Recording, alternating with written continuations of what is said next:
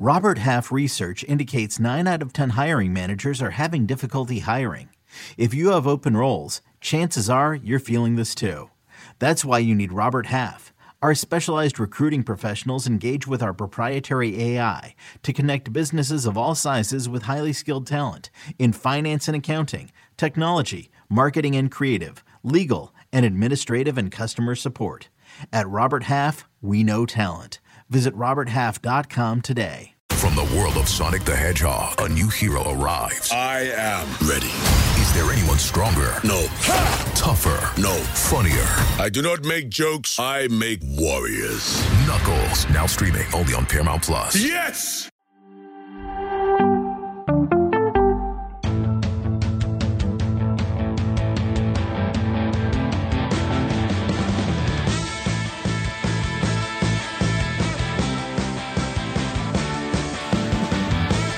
What's up, everybody? Welcome to the Pick Six Podcast, CBS Sports Daily NFL Podcast. I'm Will Brinson. I'm your host.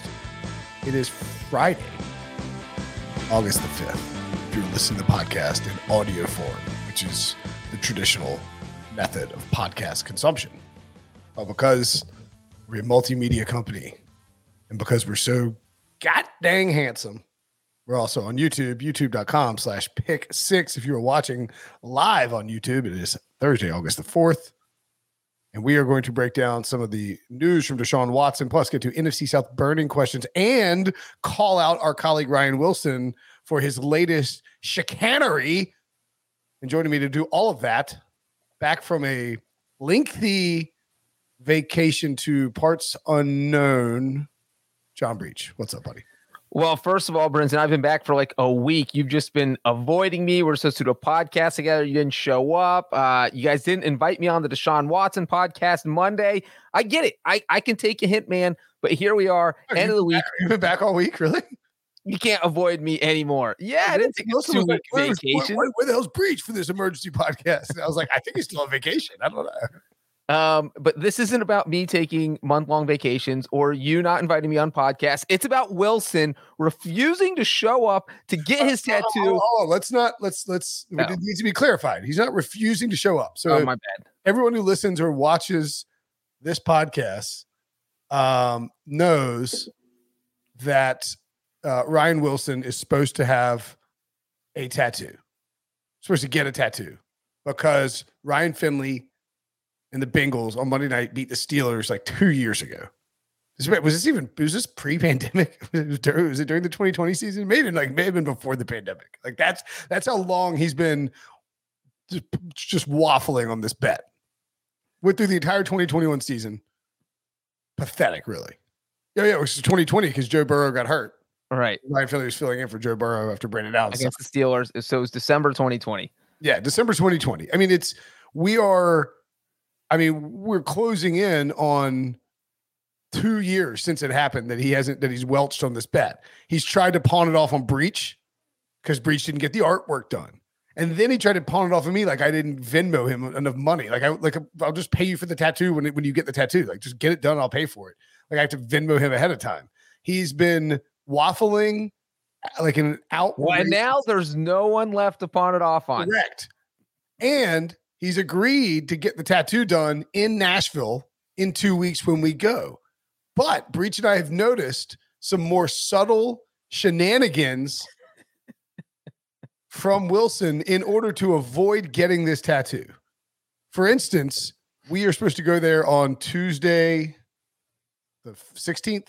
We have stuff to do for work on Tuesday and Wednesday of that week, the 16th and the 17th. Hopefully we'll be doing live shows from Nashville. We'll let y'all know based on the timing. Most people, not everybody, like for instance, Chip Patterson is going to be there as well. I was texting with Chip today, and he's going to be there. Now, Chip is flying in early on Tuesday morning. He's leaving Raleigh early on Tuesday morning. Chip has a brand new kid. Like, he can't, and another young kid. He can't just leave for, on a whim, right? Like, he's got to hang around the house. Wilson is completely unafraid to abandon his family for work-related activities, like in excess. Like, he'll drive to Stamford, Connecticut and spend an extra night during the season. But he has booked his flight, Breach, for Tuesday instead of Monday. Why do you think that is? Because I have a theory. Now, Brinson, you are flying in Monday night. You live there. I live here. So you could literally, even if there was no tattoo involved, you could fly in Monday just to come hang out with me because we don't get to see each other When are you flying in? I hope it's Monday. that often. Monday. Monday. Monday. So all of us will be there Monday. And yet Ryan Wilson, he who is very paranoid about being late for things and would not want to arrive late for a work function because his flight was delayed and he's got to do a layover, is coming in Tuesday. Breach, my theory is that Wilson has booked flights as close to as humanly possible the beginning and the end of the work-related functions in order to then say there's no time while we're in Nashville for him to get a tattoo and to continue to push this back like an absolute coward. Your thoughts? I don't hate the theory. I don't hate it at all. It looks like it's going to be on me and you to pull Wilson out because he gets in, I think, at 11:30 a.m. on Tuesday morning. Then you have to go straight to what we have to do for work. And so there is not a lot of leeway there. And he flies out Wednesday morning. So I guess really we're going to have to rope him in this Tuesday night. But we have a work function Tuesday night. So the timing's going to be dicey. But, Brinson, me and you together with our powers combined, I think we can turn Wilson into Captain Planet, but with a tattoo of Ryan Finley. Yeah, I think that we can find a way to squeeze it in. He's going to try and welch. We need to lock down a tattoo parlor close to the hotel and just tell him like, dude, like you're not getting out of this. Like that's just how it's going to work. You need to pay, like you lost the bet. I mean, pay up. So if you want to help encourage Ryan Wilson to get that tattoo, at Ryan Wilson CBS is his Twitter handle.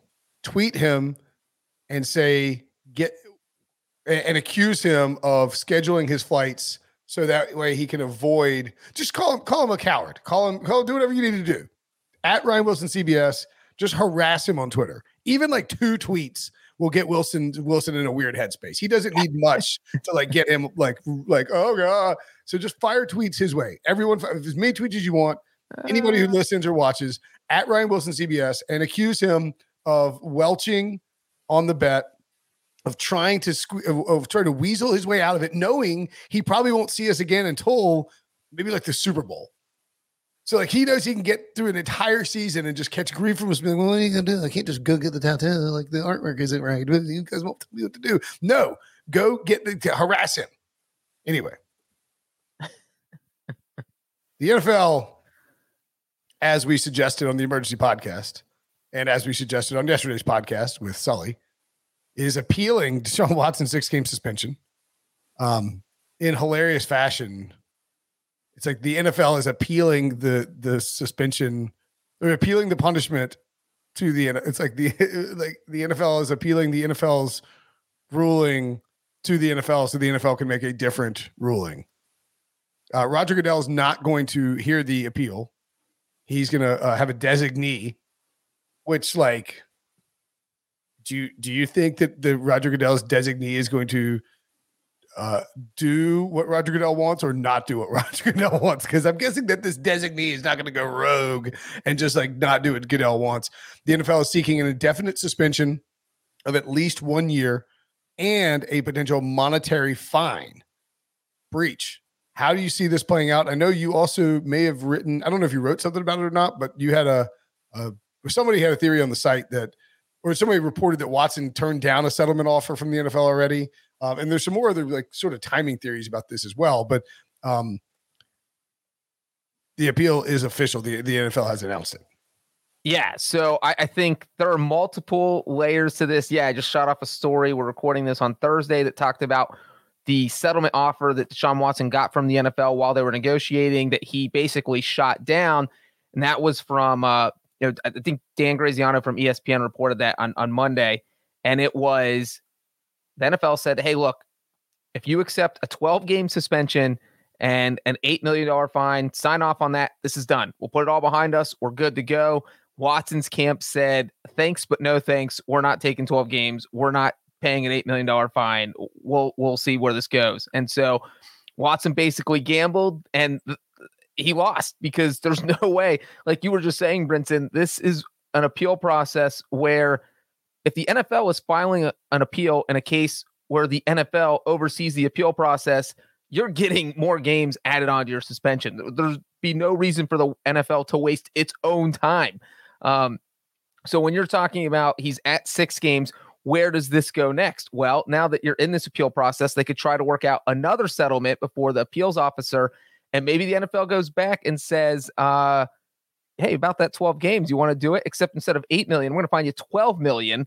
And maybe he's like, okay, well, I don't have a choice now because I could be suspended for a year. And one other interesting note I think I saw from Charles Robinson of Yahoo Sports is that the reason the NFL was so adamant about 12 games and the reason they were willing to trim, 5 games off that 1-year suspension is because the league apparently does not want Deshaun Watson playing in Houston against the Texans. Oh. And so that would be the 12th game of the 12-game suspension. That's why it's that number, not 10 or 14. So if he gets that 12-game suspension, then he comes back the week after the Browns would play the Texans. And so that would keep him out there.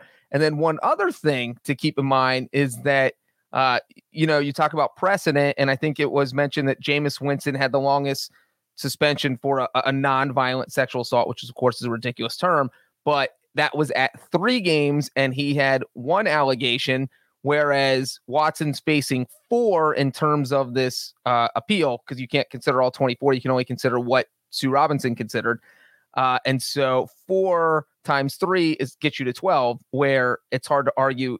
I think Wilson and you guys mentioned he's a first-time offender, but how can you call someone with 24 cases hanging over them a first-time offender? It's just, right. It doesn't make sense. And I think that's the NFL's problem, why they want to put more games on this. So I would say right now that I think 12 games is the minimum, and that, it might end up being that whole year. I think if it ends up being 12 games, that Watson's camp does not challenge it. There's no federal lawsuit, but I think if it is the entire year or indefinite, then I think we see a lawsuit get filed. All right, so a couple of things on this. One, that's really interesting that they don't want him playing in Houston, or allegedly don't want him playing in Houston. Is it just like they don't, like just the optics are terrible? I mean, is that just a simple? That's what it feels like. There's no specifics, but I mean, it makes sense on some levels. Yeah, it makes sense. I also would guess that they probably don't. I mean, look, I'm not speaking for anybody at CBS, but that game is scheduled to be on CBS, and I would think that even though it's a 1:00 game and it's Cleveland at Houston, and it might not be, it's not likely going to be Nance and Romo calling and Tracy Wilson calling the game. It is still probably like, if you're doing the broadcast, like even if it was like Fox, I would say this for whoever it is. It's like the broadcast partner is probably like, look, I mean, we don't really want to have Deshaun Watson in Houston. Like there's going to be like, you're going to get protest. I mean, you're just going to get a lot can come into play. And so I would think both the NFL and, CBS, the broadcast rights holder would not want Watson playing in that game, or would not want him active for that game, would not want him near that game. So that does make a lot of sense. 2, on the fine thing, just because I know people have been, even with my, like friend group text, the $8 million that they wanted to fine him, and whatever they're going to fine him now, or they're going to attempt to fine him, is based on the fact that Deshaun Watson and his agent and the Cleveland Browns structured his contract so that he only makes $1 million this year. The design of that was almost entirely to avoid knowing that he would be suspended at to some length, and to avoid paying a lot of money in terms of his game check. So I would guess that if we did the math and you chop up this year and next year's salary and then prorated over, they're trying to find, and they'll probably find the Browns too. They already did. But they don't want Deshaun Watson to get away with just losing X percent of $1 million, or just $1 million because they circumvented, a normal contract structure. It's not surprising at all. Right. And real quick on that is we've seen a lot of Browns fans push back. Well, that's how the Browns do all of their contracts. But Deshaun Watson literally has a clause in his contract that says his guarantees cannot be voided if he's found to be responsible for any of these sexual assaults. I guarantee you there is no other Browns player that has a clause in their contract that says they can keep their guarantees if they are found guilty of any sort of sexual assault. So probably not a player in the NFL. It's like, right, yeah. So that alone makes this a different contract and proves that the Browns and Watson were trying to skirt him playing any huge fines. On the settlement talks with the 12 games, could the NFL then say, here's what we, here's the thing. If you've ever, you don't even have to be involved in a lawsuit. If you've ever like made a trade or bartered with somebody with something, and you come to the table and offer what you think is a fair, like middle of the road offer relative to what you think should happen and what the other party thinks should happen, and you get just flat out rejected, and then suddenly through whatever circumstance that occur, you have all the control over the situation. Do you know what you're not going to do, Breach? You're not going to give that middle of the road offer back. You're going to take it like you take it as a personal affront that your offer is rejected, and you're going to hammer the person. And that's why I think it's a no-brainer that Goodell's designee, and that doesn't matter who it is, could be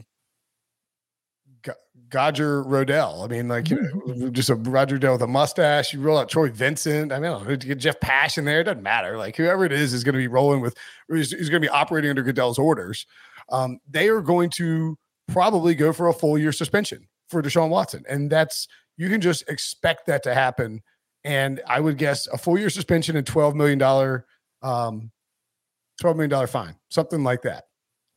Josh Dooley in the chat asked, the PA will sue in federal court, tied up longer than he could start playing the year, and the suspension could come mid-year. Yes, in theory, that could happen. Here is the problem, though. The third-party arbiter has already issued the 6-game suspension. So, and the PAs agreed to not appeal that. So no matter what, Deshaun Watson is going to be suspended 6 games at the bare minimum. Like trying to get an injunction would only theoretically, and look, the court could operate differently and say you need the injunction now. I would guess they would not grant an injunction until after 6 weeks had passed. Right. And real quick, because if you compare it to the Tom Brady case, the argument there is that because the NFLPA, Tom Brady, they never accepted the 4-game Deflategate suspension. His legal team said Brady will suffer irreparable harm if he misses 4 games, because that's literally 25% of the season. The flip side here is that Watson and NFLPA have accepted the 6-game suspension. So as Brinson said, they really don't have any legs to stand on until you get to week 7. Correct. So, and look, federal courts are not eager to grant injunctions to, and look, I know that to professional athletes, a particularly professional athlete with this sort of you've settled these cases. The third party arbiter has said, the arbitrator has said, this is, you read Judge Sue Robinson's ruling. If a federal court, that's going to be part of whatever is sent to the federal court on the initial proceedings.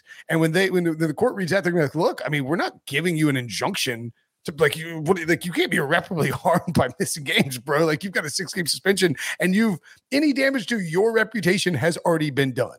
So I think it would be pretty surprising if they got the injunction to start the season. That's just my thought on that. Additionally, well, the flip side also is if you're Deshaun Watson, do you want to delay the suspension? Because if you know the suspension is going to happen at some point, and let's say you play a few games this year and then your suspension gets pushed into next year where your base salary is $46 million, then you're losing out on a crap ton of money. So I think if you're Watson and you know a suspension's coming, that eventually you want it to happen this year, and you eventually just accept it because there's no way out of it at this point. And like the Tom Brady thing is totally different too, because you're talking about this is a personal conduct policy situation. Tom Brady's thing is like an on-field integrity of the game. And it's like, there was just a matter, like it was anyway, like the deflating, we're apples and oranges here, but Deshaun Watson's base salary next year is $46 million. He also has, he already got a signing bonus, but it's prorated over top of that. So $46 million. divided by 17. 18, I think. Because they get they get a check and they're by a week.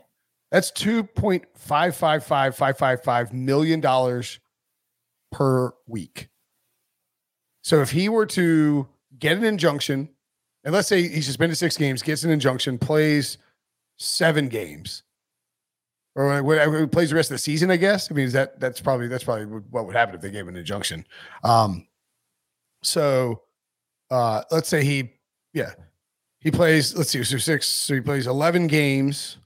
So then the NFL rolls his suspension over 11 games into the following season, and frankly, at that point, the NFL may just suspend him the entirety of 2023, and then you lose $46 million. Like I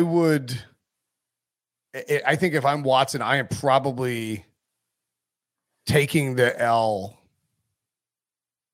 Well, the thing is, if he gets suspended for an entire season, I don't know that he actually loses the money. I think, doesn't his contract just toll and the Browns have him for another year? That's a good question. I don't know. I'm only that actually makes more sense. 65% sure on that. I'm not that's. I think. I don't know the answer to that, and that's why I close my tab. You have Joel Corey on every podcast, so he can answer questions like that. All right. Well, I'm just saying, that would be anyway. The 11 games would be $28 million. Right. You're just. I guess I can open up my copy of the CBA again.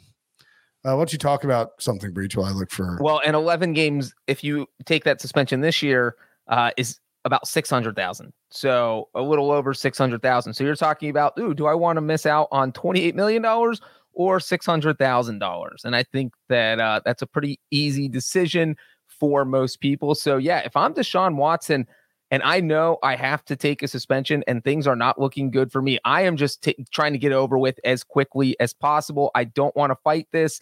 NFL players do not have a good track record of beating the NFL in federal court. We saw Tom Brady try to do it. And even though he got handed his suspension in 2015 and he was able to push it off for a year, he did eventually serve it those 4 games in 2016. We saw Zeke Elliott try to get it pushed off.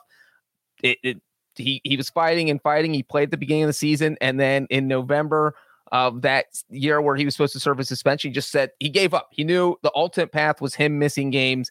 And that's what it is. You can push it off. Maybe you push it off for a year, but it's eventually going to happen. We saw Adrian Peterson, same thing. So yes, you can fight the NFL, but you can try to delay the inevitable, but it will not happen. You will eventually lose. And it's because blame your own players association. They agreed to the collective bargaining agreement. And that collective bargaining agreement says that Roger Goodell or the person he designates has the final say over the appeal. And that's all the judge is going to see. Look, you gave Roger Goodell that power. He's using that power. What do you want me to do? My hands are tied. He gave you the full year suspension. Good night and good luck, sir. That's basically what's going to happen. I don't. So it's so hard to quickly read through the CBA. I don't see it. Exactly. Impossible. I'm pretty sure that. I mean, if you're suspended for something you do on the field, you don't get paid for those games. I don't think you. I think you lose the money. That's why they're fining him. Right. If he didn't lose the money, the Browns wouldn't have structured a contract that way. If it just told, the Browns wouldn't have done it. That's because the Browns only thought he was going to be suspended for 6 to 8 games. They didn't think he was going to be suspended for an entire year. Yeah, but I mean, a full year suspension doesn't toll your contract. I don't think. I don't know. That could be Calvin. Do you think Calvin Ridley? Calvin Ridley's definitely told. I do know that, and I just dropped a tweet in there to show you that one. So interesting. But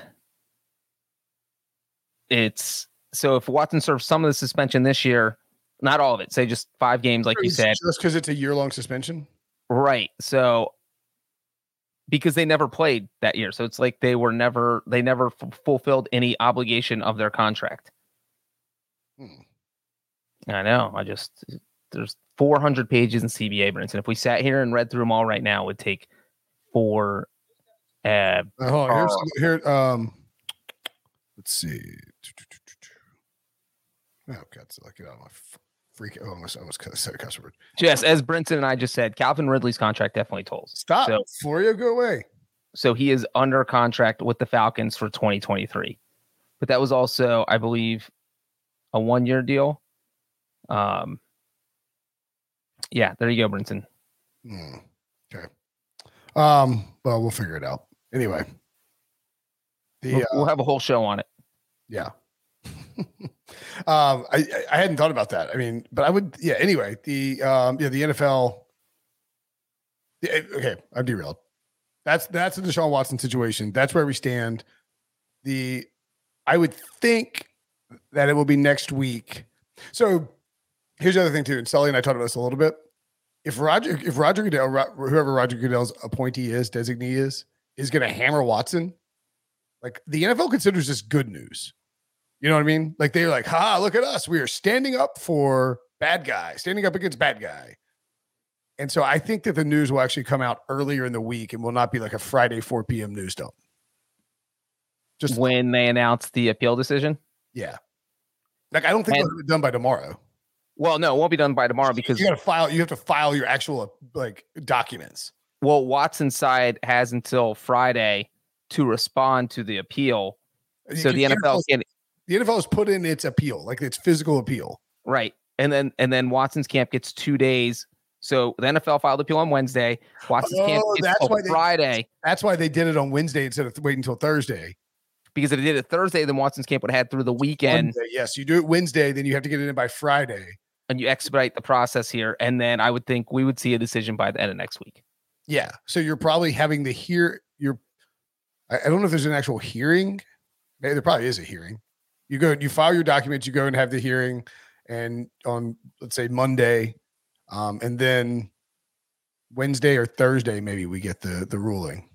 But they will want it to be, they will not want it to be something that bleeds into the weekend. Trust me, the NFL, I mean, it could be Friday at 4:30 just because sometimes that's how the timing works. But the NFL would prefer this news to come out. And maybe even, I mean, we saw them file the appeal on Wednesday this week because the thought is that they didn't want to overshadow the Hall of Fame game. Correct. Or the Hall of Fame ceremonies. And so if they have the same thought process next week, maybe they release decision on Wednesday again because you have preseason games on Thursday. The Browns play on Friday, and I think you definitely want to have the decision in before the Browns hit the field. So absolutely. Unquestionably. All right. So that's sort of where we're at with Deshaun Watson. We'll clearly have much more coming down the pipe in terms of that as we await news on the Deshaun Watson front. You know, he almost played for 2 teams in the NFC South breach. He didn't. What? No. Yeah, almost. Is this a segue? It was a segue into a break, which we're going to take now and then come back and talk about the NFC South next. Baseball has begun, which means you need to listen to Fantasy Baseball Today in 5, part of the CBS Sports Podcast Network. Join Scott White, Chris Towers, and me, Frank Samfel, every Monday through Saturday as we deliver all of your fantasy baseball needs in just 5 minutes. We'll break down the biggest performers, news, and prospects who could make an impact this season. Make sure to download and follow on Apple Podcasts, Spotify, the Odyssey app, and everywhere else podcasts are found. MTV's official Challenge podcast is back for another season. And so are we. I'm Tori Deal. And I'm Anissa Ferreira. The wait is over, guys. All Stars 4 is finally here. And this season takes it to a whole new level. Old school legends, modern power players, and ex-lovers are all competing in Cape Town, South Africa for the prize of $300,000. And we're going to be right here along with you fans, covering every episode on the podcast. Listen to MTV's official Challenge podcast wherever you get your podcasts. So the NFC South, burning questions. And if I were NFC South, burning questions. I'm trying to see who wrote the article. I believe it was Jared. I think you're wrong. I think it was our old friend Patrick Walker. Patrick Walker. There you go. Yeah, that's 2021. You just linked us, Breach. What? Yeah, that's last. No. Oh my God. Good thing you're in charge of this and not me. So Patrick Walker wrote this, and we start with the Tampa Bay Buccaneers. Oh, fun for us. He actually only did one question for each team. Everyone, and also Patrick Walker of DallasCowboys.com. That's right. Yeah, our buddy moved on to DallasCowboys.com. That's also not true, Brinson. Did 3 questions per team. Okay. You see 3? No, I'm seeing 1. This is from. Give me a link. This is, we're really doing a great job here. Falling apart. We're falling apart. Absolutely melting down. We need Wilson. I know. We need to. Okay, I'm only seeing 1 on each of the story, but whatever. I see them. I see the multiple on the. No. I see those, Debo, that you're currently grabbing from the sheet. I see those. I'm just saying the article I clicked on only had 1. Anyway, the number 1 question for the Bucs: can Tom Brady do it again? What is it? What is it? I'm guessing it is win the Super Bowl. I was thinking film a commercial. I mean, that can he marry a supermodel? Because he's done that. 2 supermodels is a lot of supermodels. He didn't marry Bridget Moynihan. No, I don't think he did. Yeah. Yes, I think you're right. I think it probably means, can he win a Super Bowl again? And the answer is yes. Although I would say I'm a lot less convinced that Tom Brady is going to win the Super Bowl today in early August than I was a month ago. And it mostly involves Ryan Jensen getting hurt and sort of looking like the receivers, like Chris Godwin, maybe not being ready to start the season. I know they added Julio Jones, but the offensive line issues are like, he has had an outstanding offensive line the entire time he's been in Tampa Bay. And now it's possible that it's likely, it's almost factually true that he's going to have this worst offensive line that he's had since he got to Tampa Bay. So yeah, absolutely. I think one of the most underrated storylines of the offseason before the Ryan Jensen injury was that Brady lost both his starting guards. Alex Kappa ditched Tom Brady and went to Cincinnati. And then obviously Ali Marpet retired. So you're already out 2 starting guards. You throw in Ryan Jensen, you throw in what you just mentioned with the Chris Godwin injury. Gronk retired. And Ndamukong Suh is gone. Him and his 6 sacks on that defensive front gone. There are just a lot of question marks here. And I don't think this Buccaneers team is as good as they were last year. I mean, lucky for them, they're in such a bad division. I think they'll get to the playoffs. But I don't think, and it's, the other part of this is because of all this Tom Brady tampering controversy, is that if the Buccaneers struggle out of the gate, things could get a little dicey in that locker room, maybe. Because think about it. You had Brady talk Leonard Fournette into coming back, correct? Who else? He talked Ryan Jensen into coming back. Yep. If those guys knew that Tom Brady was trying to jump ship in December to go to Miami, do you think they would have listened to anything he said? Like, man, how can I take you seriously? You were trying to leave the team. Why can't I leave the team?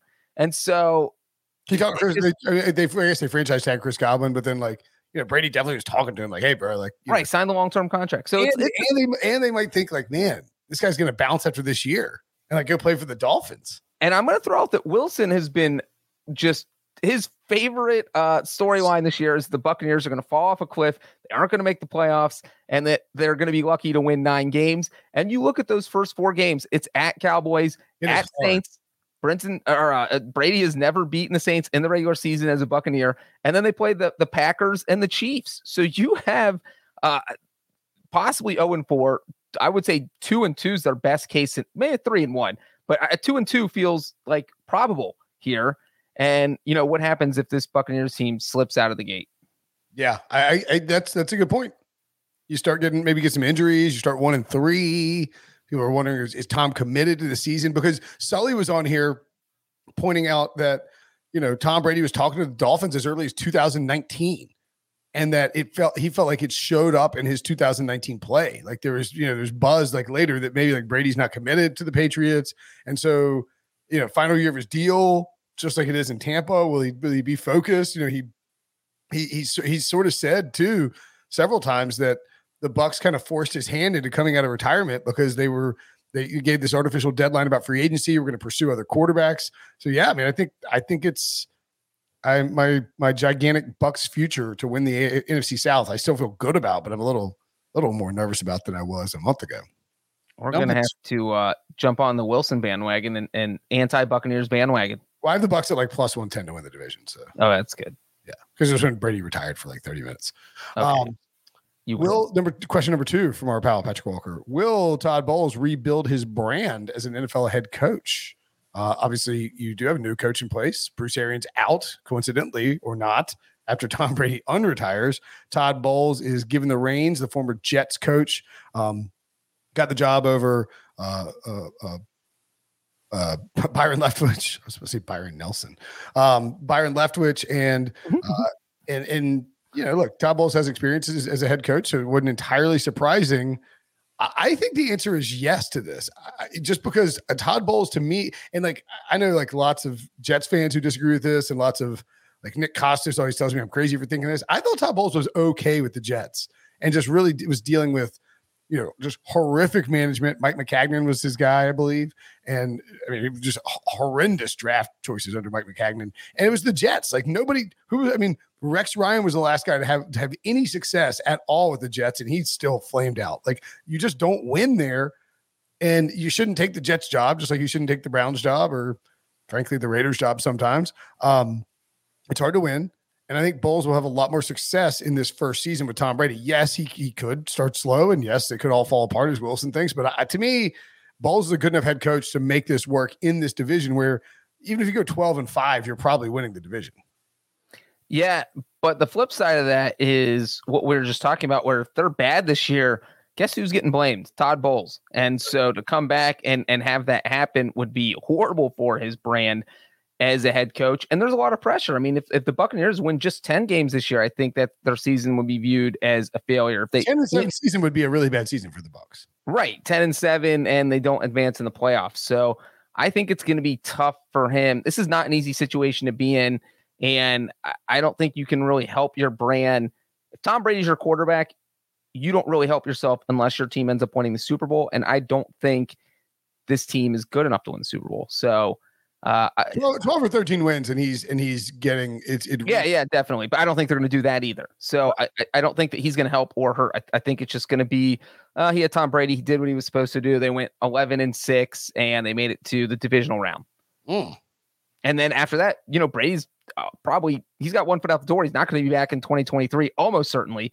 And then Bowles is stuck with who? Kyle Trask, Blaine Gabbert. Then that's when we see how good of a coach Todd Bowles. Yeah, I know. It's like you get Brady for 1 year. That's great, but a little dicey. Question number 3 for the Bucs. Will Rob Gronkowski go back on his word?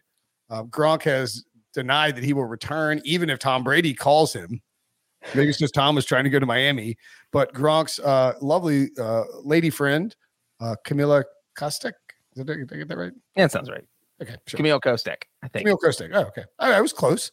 And his very famous agent, Drew Rosenhaus, have both said they both implied that Gronk's going to come back and play. And so that leads me to believe that Gronk is cool with playing, but doesn't want to deal with the ramp up to the season and doesn't want to play a full season because he's old and his body hurts, especially right now. And he likes to party in the off season and doesn't want to deal with training camp. But both those parties want him to make money.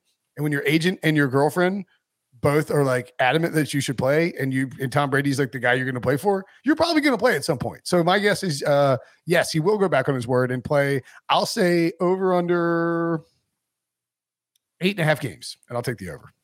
I will also take the over. And yeah, I think Camille Kostek saying it means more than Rosenhaus, because Rosenhaus said at the very beginning of the retirement, Kostek said it a month into it. And if Gronk has one confidant, it's his girlfriend. And if she's out here saying, yeah, I think he's going to return, him and Tom Brady were just playing silly games with all this fake retirement stuff. Yeah, I think Gronk comes back, and you're over under. I like it. I think he plays at least 10 games. I mean, who knows? Maybe 6 this retirement. He's been pretty adamant about it. But yeah, and let's be clear too. If the Bucs are playing poorly, right, then Rob Gronkowski's not coming back out to get beat up for a 6-11 team or whatever. Right. Wilson thinks are going to go 8-9-8. Maybe is that like what does Wilson think they're going to do? Like 5-9-8, 9-8, so ish. 9-8's a bad season for a Tom Brady team. Yeah, absolutely. The New Orleans Saints. The number one question from Patrick Walker: can Jameis Winston deliver? Like, can he be a Jimmy John's guy, or I love Jimmy John's, by the way. You like Jimmy John's, Breach? I'm not a big sub person. I don't mind Jimmy John's, but I'm a Beach Club guy. There's too much bread. There's a lot of bread. You can get the flat bread now, which is a little bit better, but it's too much bread. You don't like bread? Yeah, I mean, bread's okay. I like bread in limited quantities. Interesting. I like waffles. Waffles are bread, right? Yeah, waffles are indeed bread. Love waffles. I'll just eat waffles for every meal. Thick bread. Lots of bread and waffles. Would you eat a waffle sandwich? Oh, I love a waffle sandwich. Like I will make those. Hot honey chicken. Breakfast sandwich, man. Put the eggs in there. Yeah. Last night for dessert, I had a protein waffle with a small scoop of ice cream on it. That was just. Waffles are everything to me. All right.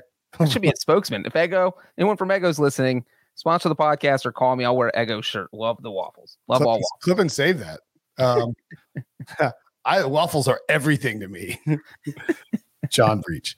Anyway, look, I think it depends on who you've got on the podcast, like who you're talking to about this, because Wilson is adamant that Jameis Winston had the best season of his career and he was incredible for the Saints last year. And I'm like, he's fine.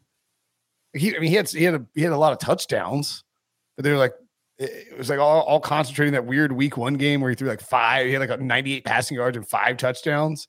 I think that Jameis can be good for the Saints, but with no Sean Payton there, I know Pete Carmichael has been working with Sean Payton for a long time, but you're still taking away one of the best offensive minds in really the history of professional football in Sean Payton, a guy who is one of the best play callers in the NFL, or was until he walked away. And I am hesitant to suggest that Jameis Winston is going to step in off an ACL and just magically be this efficient quarterback that everybody wants him to be without Sean Payton there to really put the reins on him. So I'll say I don't think so. I don't think Jameis is going to do what people think he's going to do.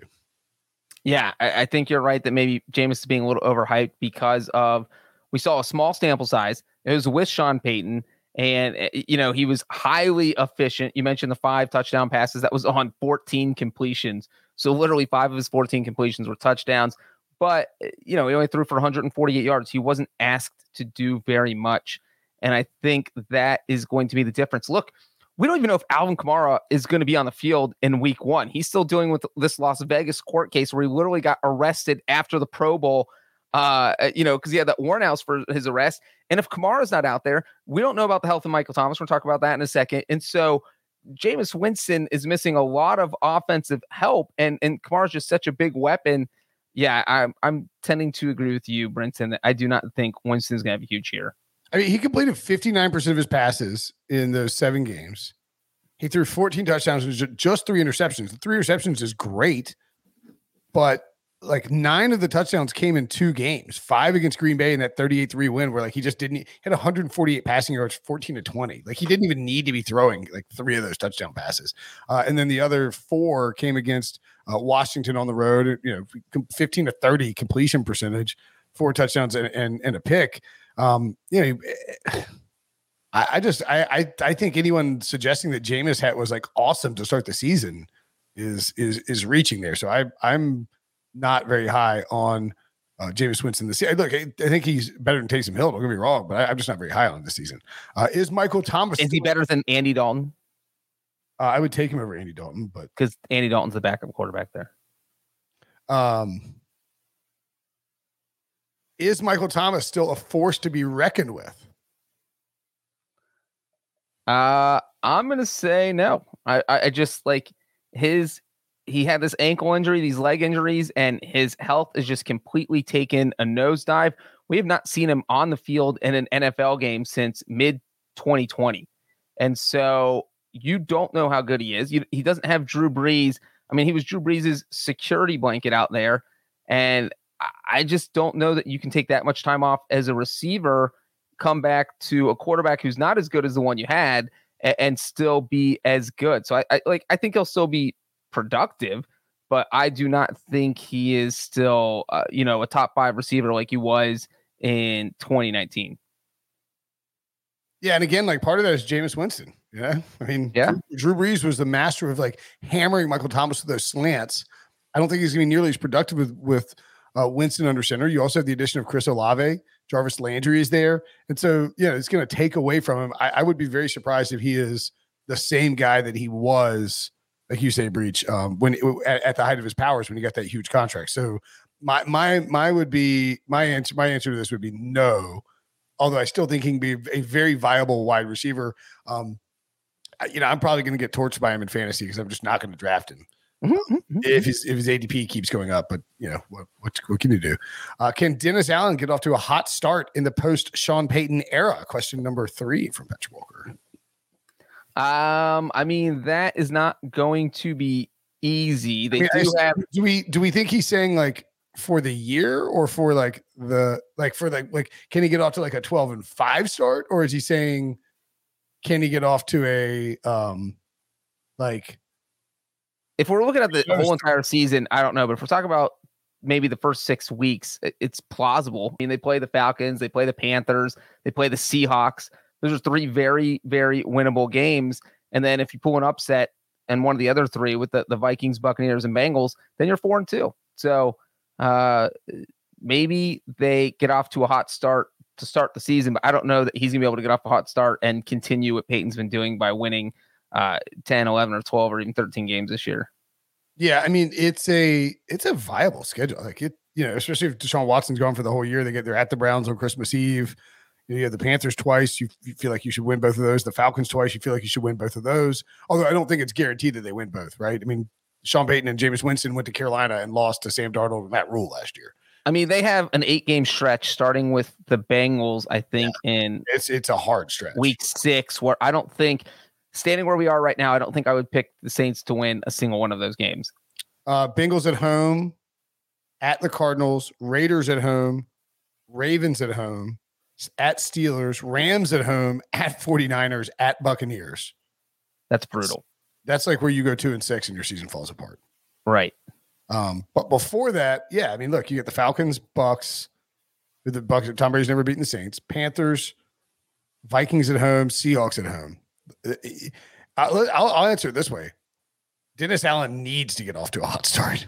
Yeah. Like if you start out 2-3 and then you have that stretch that we're talking about, you could very well be 4-9 and you've given up your first round pick for next year in order to get another first this year to try and shore up your tackle position. Now look, maybe I'm wrong and Sean Payton doesn't matter as much as people don't seem to think Sean Payton matters. I think Sean Payton matters a lot.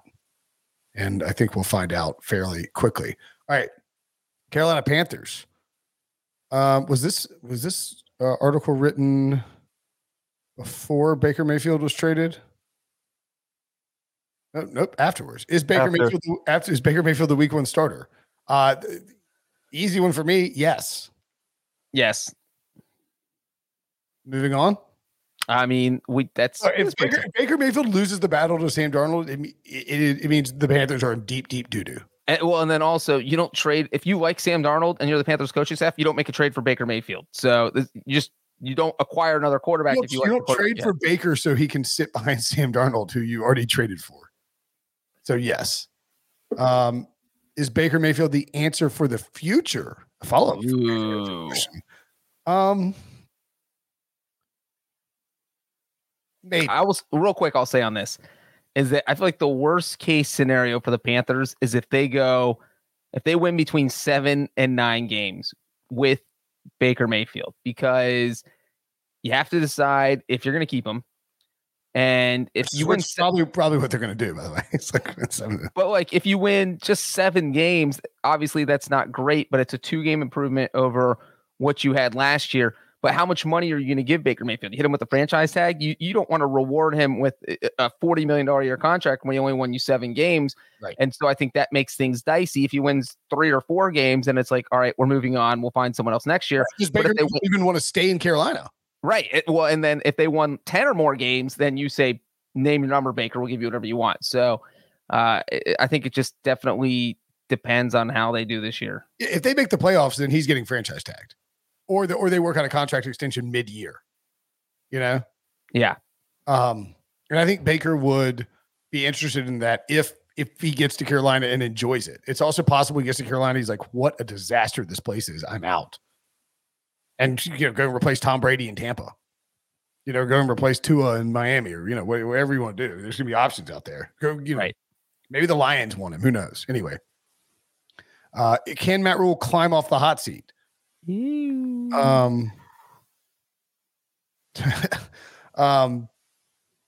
Yes. If they win 9 games, I mean, I was, does 7 games get Matt Rule fired? 7 to 9 get Matt Rule fired? I think no. I think if they win 7, I think he keeps his job. Because if you're Tepper, what you want to see is that the team's improving. And if he's won 5 games in 3 straight seasons, I think if he wins 5 again, that gets him fired. Like Tepper's gonna be like, we're not a 5-win team, and that's all you've been doing. Or the Panthers have won 5 games, 3 straight seasons. 2 of those have been with Rule. And so I think 5 gets him done. 6 is dicey. I think 7, he keeps his job. Okay. I think 7 and 9 is going to be, but it depends on how the 7 and 9 is too. Like a 7 and 9 where you lose some close games and Baker looks good, and 7 and 10, Brinson. 7 and 10. Godzilla. Damn, 17 games. Oh, it's going to take another 10 years for me to get it right. 20, like constantly. Well, let me ask you this. Browns Panthers week 1. Who wins if Deshaun Watson's not playing? First of all, he's not going to be playing. Okay. Second of all, the Panthers are going to win. Okay. Panthers Giants week 2. Who's your pick right now? Panthers Saints in Charlotte week 3. Panthers 3-0 Panthers 3-0. They started 3-0 last year, Breach. Cardinals in Charlotte Eastern time zone 10 a.m. start without DeAndre Hopkins. Panthers Cardinals wins. 4-0 Carolina Panthers. It's not that implausible. It's crazy. They started 3-0 last year and finished 5-12. That is true. And that kind of start, I think, would get Rule fired if that happens again. Right. That's true too. Like a 7 and 10 where you start 4-0 is so much worse than a 7 and 10 where you start 1 and 10. Right. Because you win 6 games to close out the season. You're like, all right, like Baker's playing great. Like we bring it back. We keep this thing rolling. Like we got something cooking here, guys. And then, So, right. All right. Moving along to the Atlanta Falcons. Falcons. Number 1 question for the Falcons. Can they be competitive in 2022? If they were in any other division, I would say no. But the NFC South is just it's not bad, it's just mediocre. And so I feel like they could sneak a few wins. I don't know what competitive is. Is 5 wins competitive? I think they can maybe win 5 games. I don't think 5 games is competitive. Okay, then no, I don't think they can be. I mean, I don't believe that they can be competitive in 2022. I don't see how. I mean, I always try to. I mean, and look, I like what the Falcons did this offseason in terms of, Drake London. I thought Desmond Ridder in the 3rd round was a nice pickup. They added some defensive depth in the 2nd round. Arnold Ebiketie is a nice value pick there too in the 2nd round. I just think the problem for the Falcons is when they hired Terry Fontenot and Arthur Smith, they were trying, and they said this. They said, like Terry Fontenot said this, that they were not going to rebuild. They were not. They were trying to retool on the fly, and I think it would have been. And look, it worked out. It worked out how it worked out. The worst possible thing for them would have been if they traded for Watson, right? And all of a sudden you're giving up tons of draft picks that are high in the draft, and Watson suspended for a year, and you've brought great shame to your organization, et cetera, et cetera. I think that moving on from Matt Ryan and just taking the L on the salary cap hit and whatever it is now is the smartest thing for the Falcons. If Arthur Blank is going to be patient with Terry Fontenot and Arthur Smith in this rebuild, and there's nothing to, there's nothing to suggest he won't be. You're in year 2. I just look. They got Marcus Mariota, Desmond Ridder at the quarterback position, and Marcus Mariota has been named the starter. Could he have a renaissance in Atlanta? Possibly, but he wasn't great under Arthur Smith in Tennessee. That's why they had to bring in Ryan Tannehill.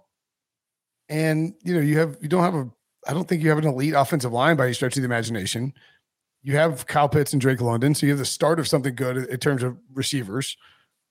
AJ Terrell and Grady Jarrett, great players on the defensive side of the ball. They've got, some higher caliber, they have some players on that. Like I cannot envision a scenario where they win the NFC South. Just can't. Yeah, and they're the one team where you can't envision them winning. Like, I don't think the Panthers really have a chance, but there's at least like the small sliver. You could be like, all right, I could see it being a total shocker and maybe happen. But no, it doesn't feel like the Falcons have any shots. So no, we agree on this, I think. They'll steal some games for sure. But I just cannot see them like being a playoff team. And look, been wrong a lot. Wrong a lot every year, every week. I just can't see them being a playoff team. Will Marcus Mariota finally establish himself as an NFL starter? I mean, I think the over-under for what's the over-under for Desmond Ridder starts this year? I say it's like 8.5. Yeah, I don't think they just don't have a good enough team. There's not enough talent around him. He struggled with. I just don't think that Mariota. This is going to be where at the end of the 2022 season, people are going to saying, "Oh, that's a franchise quarterback," and he's going to have a hot free agency, and people are going to be out to get him. There's just like you have a rookie. They throw the Kyle Pitts every play. Well, yeah, Drake London too. Yeah, they open up with the Saints at home, at the Rams, at the Seahawks. So your 2-week probably road trip out there. Browns at home, at Buccaneers, 49ers at home, at the Bengals. Like, what's their record after those 7 games? 2-5 at best.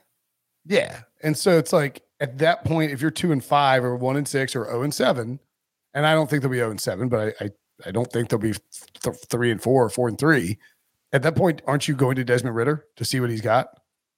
Like, you're not going to just definitely give an entire season to Marcus Mariota just because he's your veteran. Right.